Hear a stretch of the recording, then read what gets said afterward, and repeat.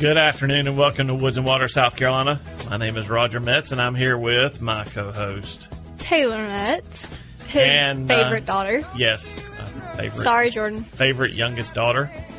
National Daughter Day was this week, and I try to talk me out of that. I don't have two of the best. Just go ahead. Somebody try to talk me out of the fact that I don't have the two best daughters out there. I think that's the nicest thing you ever said to me on air. Well, it's true. I've got two wonderful daughters. I'm glad you realized that. Mm-hmm. Jordan and somebody else. There it is. I was waiting on that. Oh, no, I do. I have to. But you are listening to 94.5 WGTK, The Answer in Greenville, South Carolina. And we're glad you're here with us. What do we got going on today, Taylor? What have we got going on today? A lot. We got a lot. Okay, first of all, we're talking to Jerry Weaver from the Johnny Weaver from the Georgetown Wooden Boat Show. About that's coming up on, October the 18th, 19th, and 20th in Georgetown, South Carolina. And we're also talking to, she's lost her notes. We're also talking to Ed Paul. And what are we talking to Ed about? The Somerton Duck Fest. Which actually starts next Saturday, the 5th, with what? With a fishing tournament. Oh, yeah. Bass fishing tournament. That's right. My favorite thing. Your favorite thing. Bass fishing tournament. Then on the 12th is when all they have the stuff in Somerton. Yep. So we're going to talk about both of those. Talk to both those people on the show. You got something you want to talk about later on? Oh, yeah. Yeah. 5 ways to ruin a great hunting photo. Yeah. Y'all are going to want to hear that. Which is look, there's a lot of first time photographs being taken. And you're going to draw a little bit on your first-time photo of a deer on this one and talk a little bit about it. It's a great article written by Brian Grossman. Today is National Hunting and Fishing Day. Hope a lot of you went out and went hunting, fishing, went to Seneca and participated in the event down there. What we're actually not live. We're recording the show. Taylor, what are you doing for National Hunting and Fishing Day? I don't know. What do you have planned? Well, I'm going to be participating in a first responders bass fishing tournament down at the Savannah River site. And my media boat driver is none other than Bass Pro Tour former FLW Cup champ Anthony Gagliardi. He's going to chauffeur me around the water for 2 days. I'll be praying for him. Taking pictures. But I'm participating in National Hunting and Fishing Day. Are you doing anything? Seeing as how you are my chauffeur to do all this stuff, and Mom won't let me get up in a tree stand, and I can't go fishing, so probably nothing. Wow. Listen, just no. No, I have to say you put in your time on the water, in the woods, participating in our hunting and fishing heritage. And that's been a lot of fun over the years, hasn't it? It has. And I look forward to that being a lot of fun in the future. Mm-hmm. And I tell you, folks, I mean, hunting and fishing, it is our heritage. When this country was formed, it was part of what the founders envisioned, that the game was not owned by the landed gentry, that it was accessible to all the people, which is why you have a hunting license, fishing license, because the government takes care of the game populations and all, and we get to participate. We do. And it's been fun. It's been a lifelong journey of mine, and I'm excited to see my two best daughters do the same thing. Two best daughters. But, it's going to be a full show. Hang on tight. You're going to hear from Mr. Weaver, our conversation we have with Mr. Weaver, and then Ed's at the bottom of the hour. And then we're going to come back and wrap up the show with some good stuff. So, right? Good stuff, right, Tyler? Good stuff. Good stuff. All right, hang on through the break. More Woods and Water, South Carolina on the other side.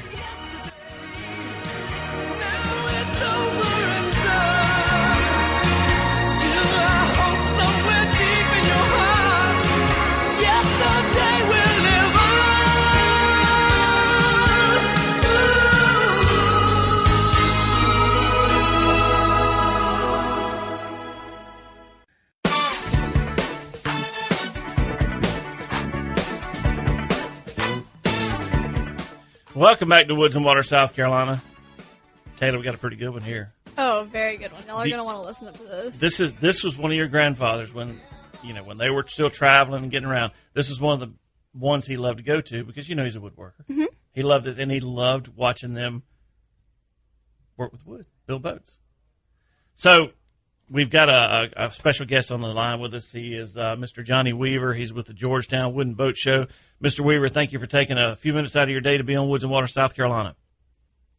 I'm glad to. This is one of my favorite topics. And from what I understand, you have been around the Wooden Boat Show or whatever it has been since it's almost its inception. Yeah, almost. I think I was a helper maybe after the first year.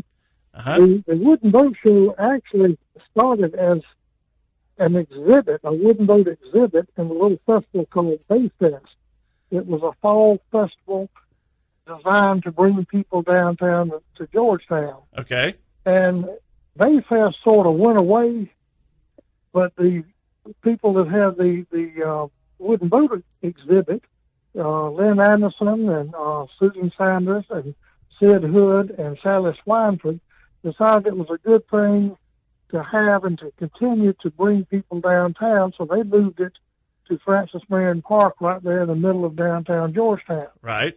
Sid and Sally owned the River Room, and at the time, Lynn Anderson and Susan Sanders owned Harbor Specialty, so they had businesses right there across the street from each other.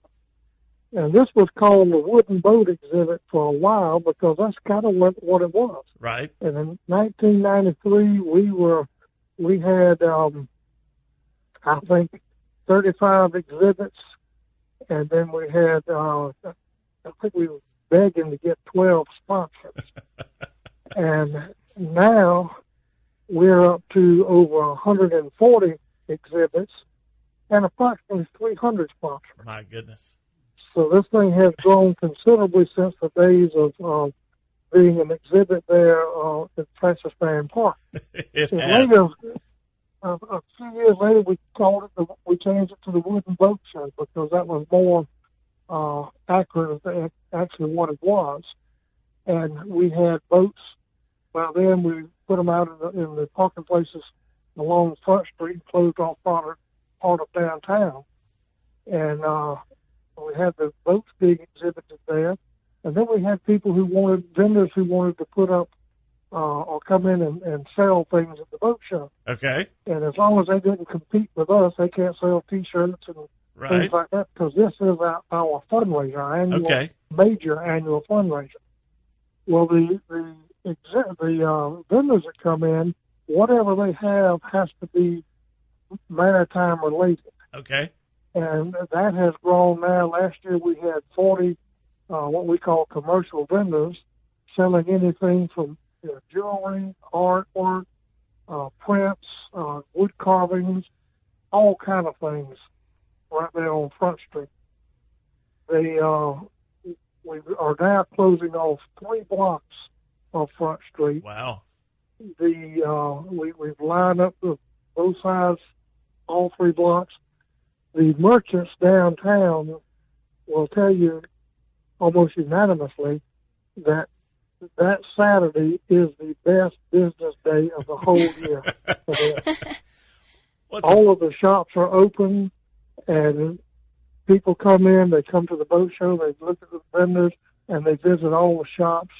The restaurants do a great business then. Sure. We do have food at the boat show, but most people go in and get dinner or stay on into the evening and eat dinner there. Sure. Great place to visit whether you're having a boat show or not. Georgetown, the downtown historic part of Georgetown, is a wonderful place to see. It is. It is.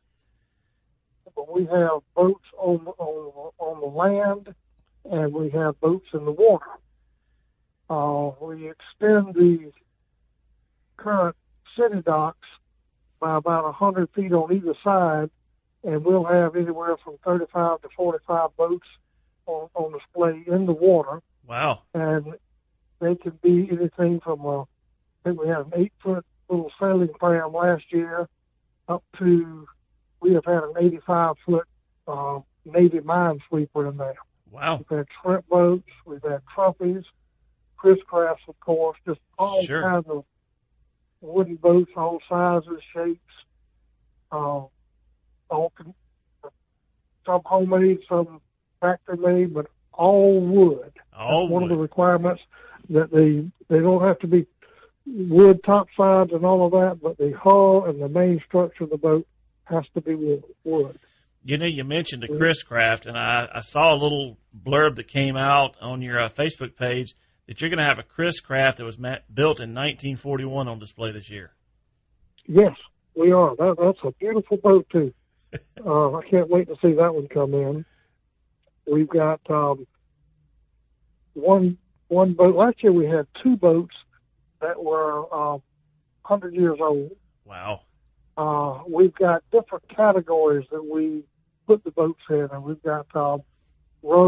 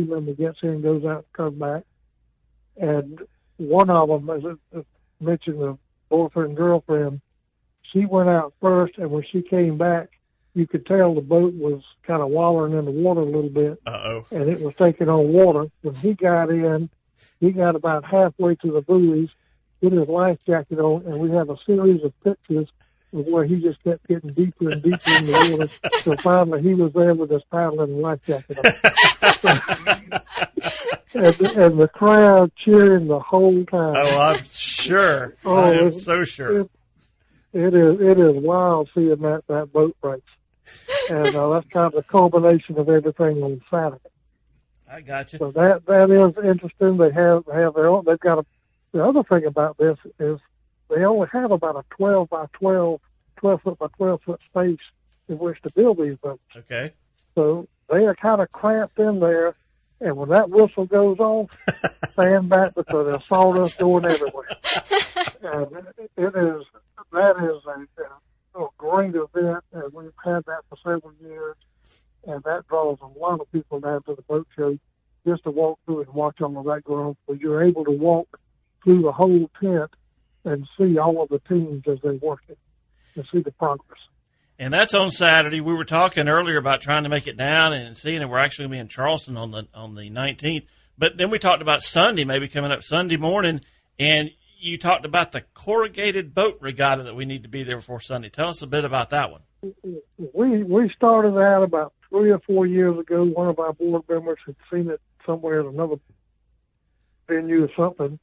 And International Paper Company, in fact, yesterday, we took 4 pickup trucks and went to International Paper here in Georgetown and got 4 loads of cardboard and cardboard tubes. Excuse me, corrugated. I've already been chastised on that a couple times. Okay. But we picked up the material, and people can come by and pick up what they need anytime from the museum, and there's no cost to them. They can build any style boat they want. Okay. And then there again, after they finish building, when we have we don't call it a race because that's not really fair, but they've got to go in the water and get out to a certain buoy that we have out there just to show they're seaworthy. And the first year we had awards like the Titanic Award, the Most Dramatic Award, and the Best Boat and the Fastest and all that stuff. Right. And the group and different civic clubs and stuff like that. Sure. People like that build these things. And the one that got the Titanic Award, they put it in the water. They all got in the boat and it went straight to the bottom like that. And didn't even make it to the iceberg.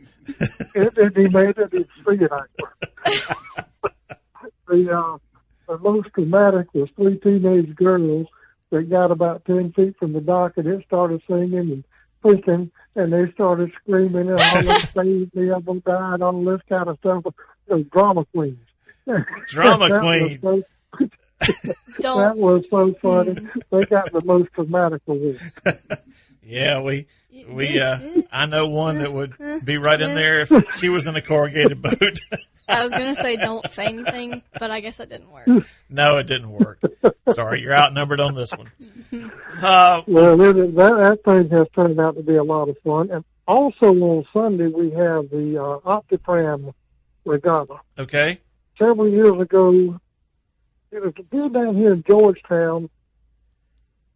We realized that there's not a sailing in children learning how to sail with all the rivers right here. All right. So we started a little sailing program for young children in a little 8-foot Optimus pram.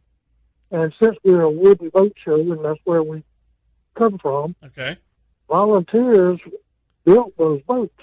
So we've got wooden Optiprams that were built locally. Okay. And we started that school. We were hoping we were going to get 15 people to sign up that first year. We had 75. Oh, my goodness. We're now doing classes in the morning and classes in the afternoon.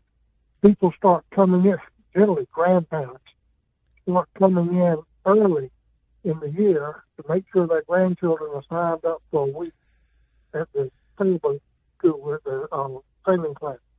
That is great. They have a ball. I was down there one time, and these children get in these boats, and they're in the boat by themselves. Both of them, or some of them have been in the boat. Some of them have both of them have been in the boat by themselves.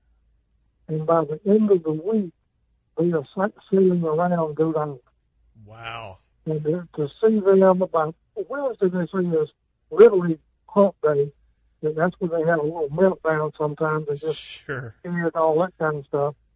And then Friday, you can see them coming in and just smiling, just beaming when they come in. They're so happy to come into the dock. Wow. So that has been a real good feature that we have now at the museum, or an event, rather. But there will be a regatta there Sunday for that, so you'll see that. We'll still have all the exhibits on Sunday. Okay. Still have the food. We have a beer garden on Sunday and Saturday. Okay. Of course, all the restaurants are open now on Sunday. Got some music going on? Got music, got band at each end, and it's just about as crowded on Sunday as it is on Saturday. Well, good. Well, we just started the Sunday a few years ago, and that has worked out real well for us. Well, sure. If you're going to come down to the coast and see some wooden boats, just stay the whole weekend. Make it a 2-day event. And a lot of our exhibitors told us that, they could do everything they can to get a boat or a vendor or whatever down here. It's a whole lot better to stay 2 days and just come in 1 day for it. Absolutely. And we tried the Sunday, and it worked well, and now all of a sudden we full 2 days and 3 blocks closed off downtown. And the businesses love it. Sounds like a great event and something that for everyone. I mean, if you want to if you're a woodworker, you can get out and watch somebody build a boat. If you just like cool boats, there are a lot of those there. There's food, there's shopping for the ladies, there's some fun, and we have a kids boat building little booth also where they can come in, and it's for small children. Sure. Got a piece of wood they put a mast on it. They got markers there to color them and everything, and then we've got a little swimming pool there that we fill up. They put them in there and sail them around that pool. That thing stays busy all day long. All day long. Well, Mr. Weaver, I really appreciate you taking time out of your day to do this for me. I hope there's some people that are listening that'll, if they can't make it down this year, they'll make plans to look for it next year and make it part of their fall on the coast of South Carolina. Well, I hope they'll come. This is our 30th year, and every year it is on the 3rd Saturday of October. There you go. Don't know what the date is, but it's the 3rd Saturday of October every year. Well, thank you very much. I look forward to seeing what happens, and hope we'll see you on Sunday the 20th. I hope so. I'll be right there. Thank you, Mr. Thank Weaver. You. All right. Have a good day. Thank you. Yes, sir. Good to talk to you. Bye.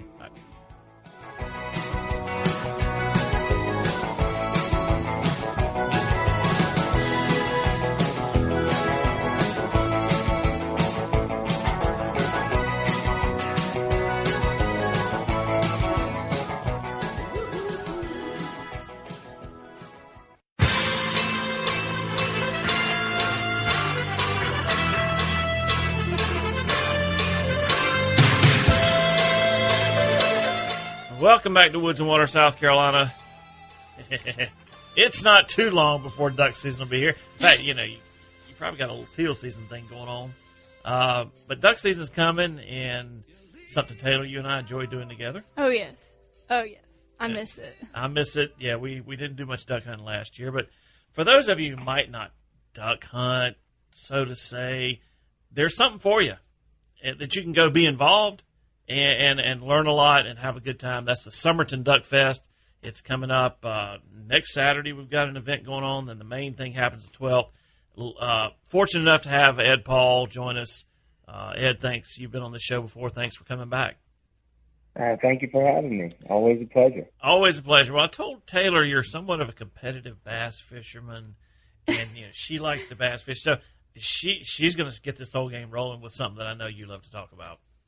Yeah. Oh, absolutely. Tell me a little bit about the Fall Open Team Bass Tournament. Tell me a little bit about what that involves and what's all going on. Okay. Well, it's coming up on October 5th, and it's a 2-man team event. Free registration's available online at www.duckfestfun.com. Yep. And it's a great opportunity for people to get signed up and get out there and kick off this wonderful tournament. It'll be hosted on the 5th, like I said, at Safe Light. Teams will blast off. We have Derek, who is our tournament director. He'll be there to get things rolling. And it's $5,000 first prize. The bass on Santee are really getting kicked off at that point. They're out gorging, trying to get all the bait they can get to go into the winter. They're in transition stage in between shallow and deep. So Santee Cooper, offers incredible incredible cover and structure for those type fish staging in those areas. So I'm looking forward to some big bags. I think it took in the high 20s last year to win it, and top 10 had to be, up close to 18, 20 pounds to get in. But it pays out very, very nice. It's a great kicker tournament coming up in October for the CBC too. So the classic final for $50,000 CBC is going to be that last weekend in October out of John C. So we're excited to get things kicked off with the fall team tournament. There'll probably be anywhere from 60 to 100 plus boats in there, and it's a great time. That's some competition for you, Taylor. Yeah, for sure. I know how competitive you are, and I think I got one sitting beside me is about the same. So you two ought to get together to vote sometime, see what y'all do. Absolutely. I sure love to do it.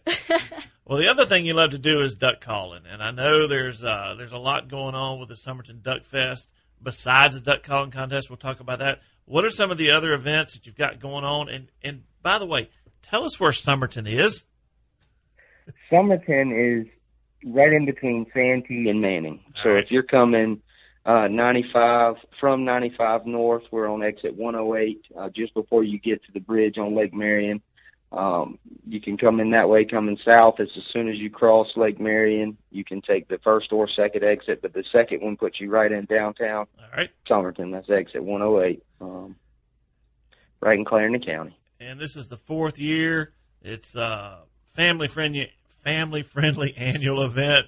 Promotes Somerton as the duck capital of South Carolina while highlighting the town's efforts and ability to host all who enjoy the outdoor adventures that Somerton has to offer. And it's right in the middle of everything. So on October, we got October 5th taken care of. October 12th, what are a lot of things that are going on down there in town?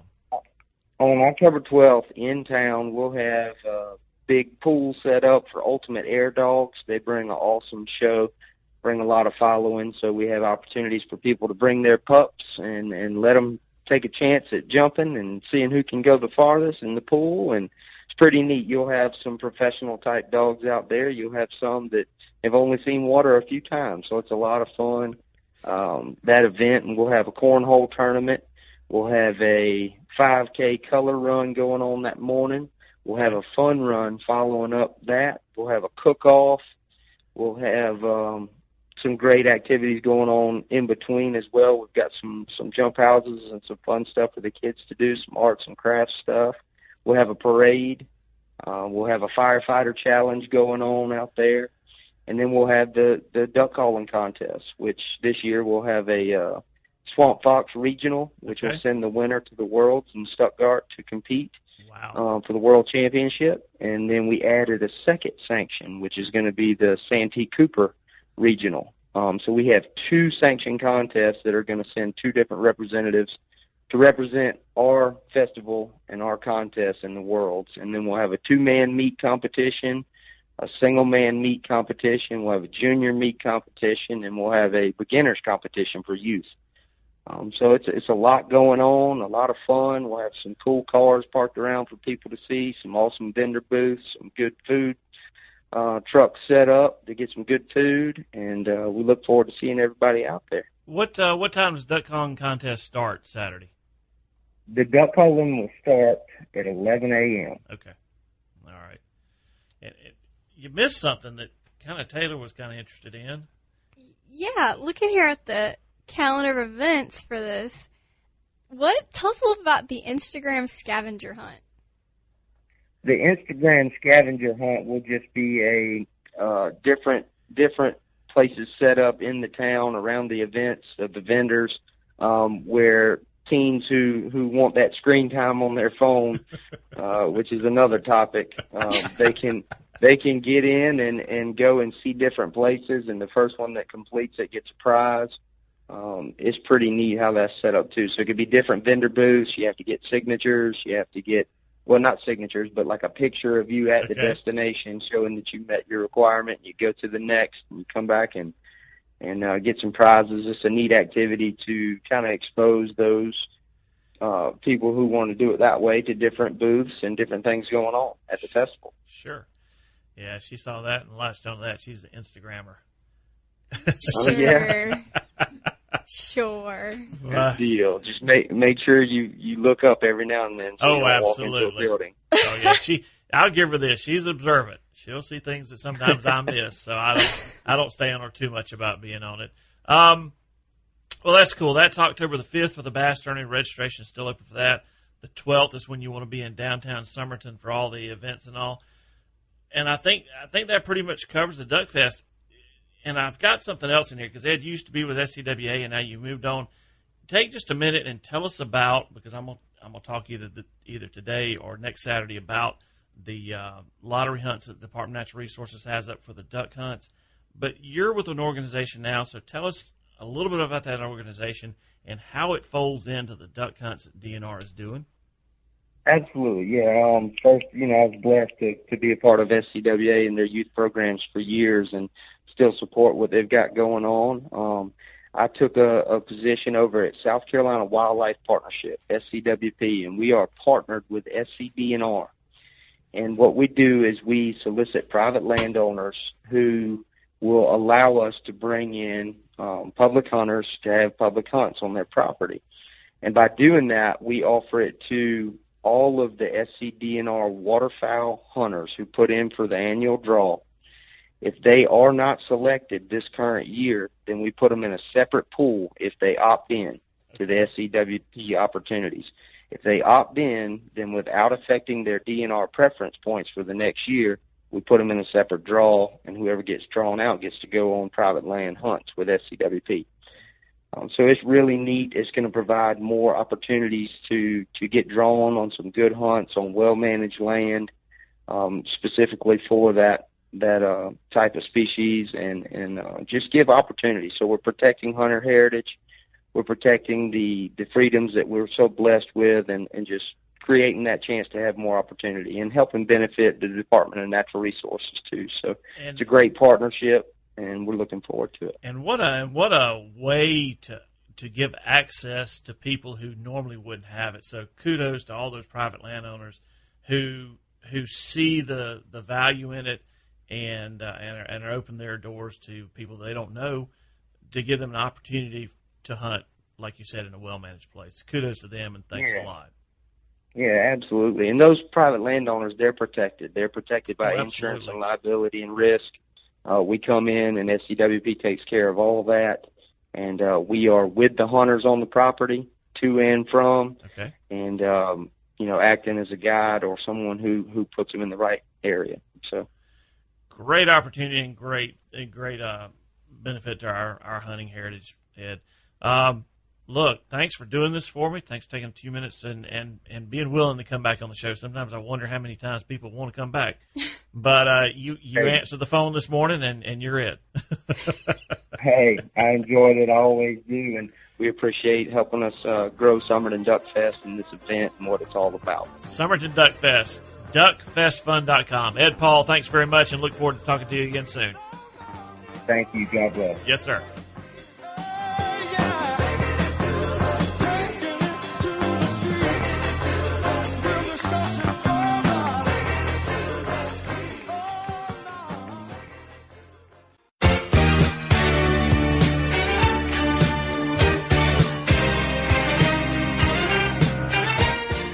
Welcome back to Woods and Water, South Carolina. I'm Taylor Metz. Obviously, not Roger Metz. That's very good. Sound a little different. A little different. Just a little different. Well, as we mentioned in our first segment, we have a really good article here from Brian Grossman, who is the communications manager for QDMA, and he wrote 5 ways to ruin a great hunting photo. And hunting season's coming up. We've already been in dove season for a while. Deer season's kicked in with bow season, and gun season kicks off soon. But when I shot my first deer 2 years ago, and I think Dad took like 60,000 pictures. At least. At least. Because I had read this article. So, but it's a first. It's one of those firsts you will never get back. It is. And so you want to make sure you capture every little thing from finding the deer to getting set up. But that's one of the main things we're going to talk about is when you're getting a picture with a dove or a deer or something, you have a gun involved. Safety is always key. Paramount. paramount. That's one of the easiest ways to ruin a hunting picture. It is. And it's, whether the gun's pointed in the direction it shouldn't be at somebody, or whether the barrel's right in your face. It's something you need to be aware of, and you can get carried up in the moment when you've shot your first deer, or even if it's not your first deer, and you can get carried away. And it's so easy. And looking back, I have some of those pictures. You're in excitement, you lay the gun down across the deer, and you sit behind the deer, and the gun is pointed right at you. And whether it's unloaded or not, doesn't matter. In the picture, it looks like you could shoot yourself. It does. It's very unfortunate. That's a really good way to ruin a good picture. It is. The next one is you didn't keep it tasteful. Where this is where it gets kind of sensitive, because we don't want to come across as covering up what we do, but we want to keep it respectful to people. And that's like if, you kill a deer, the tongue's hanging out, make sure to put it back in. Sure. Make sure there's not blood everywhere. And honestly, the future of hunting depends on the support of non-hunters. Right. Hunting is supported to the tune of about 80% of the U.S. population when it is for the consumption of meat, which is why you and I hunt. Mom fixes a lot of venison during the year. A lot. And it's very good. It's grass-fed, shall we say. It's hormone-free. It's not grass-fed. Yeah, they live on acorns. Let's see, at our house, it's acorns and soybeans and sorghum and brown top millet and greenbrier. Yep. It is good, lean, healthy meat. And from that standpoint, when you talk about keep it taste, where you put it is a dead animal. There's no covering that up. There's no apologizing for it. But it doesn't take much to clean up. So it's a tasteful photo for not only your hunting buddies, but for you, for the people you go to school with who might not hunt. And not everybody that's going to see this picture on social media or, like I said, to a group chat or something, they're not all going to be hunters. Right. And you want to come across as respectful to them. And by coming across respectful, you pick somebody's interest who may be interested in hunting. Exactly. What else? Well, the next thing is make sure to keep that picture natural. It doesn't matter. I know for my picture, we didn't go out into the stand. We were sitting on the deck. I had jeans and boots and a camouflage sweatshirt, no makeup. My hair was a mess, but that's the whole thing. And especially for girls. And then when a deer's down, it gets hectic.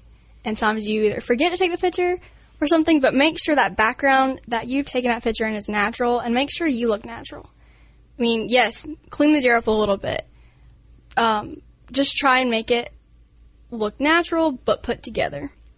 And if you can't get that picture in the woods, whether the lighting's not right, which is something we'll get to in a second, make sure that you're in your yard with a natural backdrop. No tailgate pictures. No tailgate pictures, please. Please. We spent probably 20 minutes with you and yours just taking some different angles. And you're going to talk about lighting in a minute because we were in the woods. It was kind of dark in there because it was thick. And but we moved it around. We took some black and whites. We did. Which was pretty cool. Some of that you can edit afterwards. But yeah, just make it look like you're in that setting. Even if you're not. Nobody else will know but you. That's right. The next 2 points are not just strictly hunting. This could be for hiking and camping and fishing. But like we said, poor lighting can ruin a photo. Absolutely. You may be able to edit it on editing software like Lightroom. Yeah. I was about to say, he spends hours editing pictures. Well, but I don't edit much in a picture. I've learned over the years, because I think the first year in 2014, I took somewhere around 14,000 to 15,000 pictures at different events that I was going. Because we travel a lot. We go to a lot of places, and I take a lot of pictures. And I know I just got back from Colorado, and I was amazed that I only took about 1,200 or 1,300 pictures over 5 days. And a lot of them I was shooting multiples because I was in the car. And, you'd get a telephone pole in the way or something like that. It's just, and so it's really come down because background plays a lot. But This is a really good one, the lighting issue. It is, yeah. And whether it's day or night, the key is to getting as close to the subject as possible without using zoom. Yes. Do you want to tell us a little bit about why you not use zoom? No, this is your article. Well, but you are the pro here. I'm not the pro. What happens in zoom, especially on a phone, because a lot of people will go into the woods with a cell phone, and when you zoom a cell phone, most cell phones, unless you've got like the iPhone, I don't know what's the latest, 11, it's got some kind of really cool 3 camera. cameras. Yeah, and I noticed not on the iPhone, but some of the other cameras on some phones are really better than an iPhone camera, at least the one I've got. But on mine, if you zoom in with an iPhone camera, it pixelates. Mm-hmm. It grayscales, and it does not take a very good picture. So yeah, she's exactly right. Try not to zoom.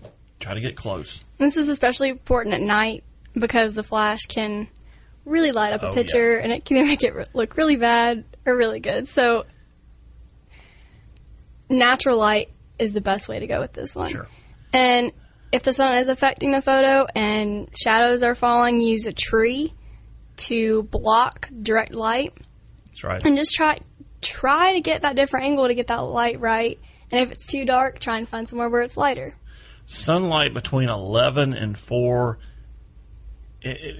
actually, sometimes 10 to 4, 10 to 5 in the summertime, it makes taking a good picture hard, especially when you can't control that background. So when you have an opportunity, like with a fish or with an animal or a campsite or something like that, move around to where you do. You get a tree that blocks the sunlight, it softens everything, but I tell you, early morning and late evening, it's hard to take a bad picture. Yeah, it is, yeah. And the next way is just in general, you didn't take enough pictures. We are far past the 12 exposure camera. You probably don't. Well, you did. We found a roll of film laying around the house. It's been there for probably 2 years now, and we just didn't know it was on it. But we finally got it developed when it had like 10 exposures on it. That was scary. It was scary. Let's just say a summary of it was me holding a hammer because we were redoing my room.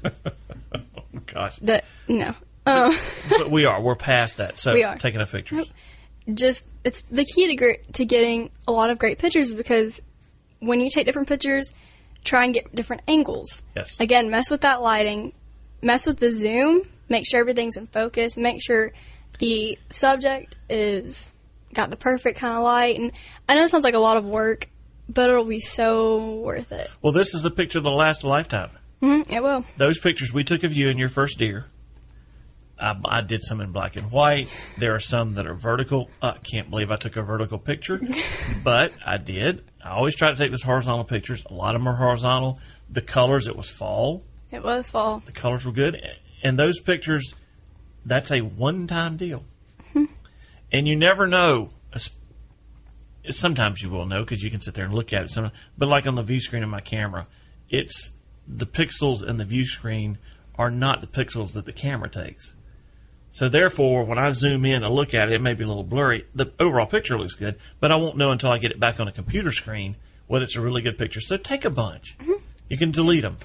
Yep, take a bunch, and just remember, taking those pictures, take some time to clean up the deer or fish or bird, whatever you've done that you wanted to get the picture of. Position it in a nice natural backdrop and put a big smile on your face. That's right. And usually in those times, there's already a big smile on your face. Yes. If there's not, you're doing the wrong thing.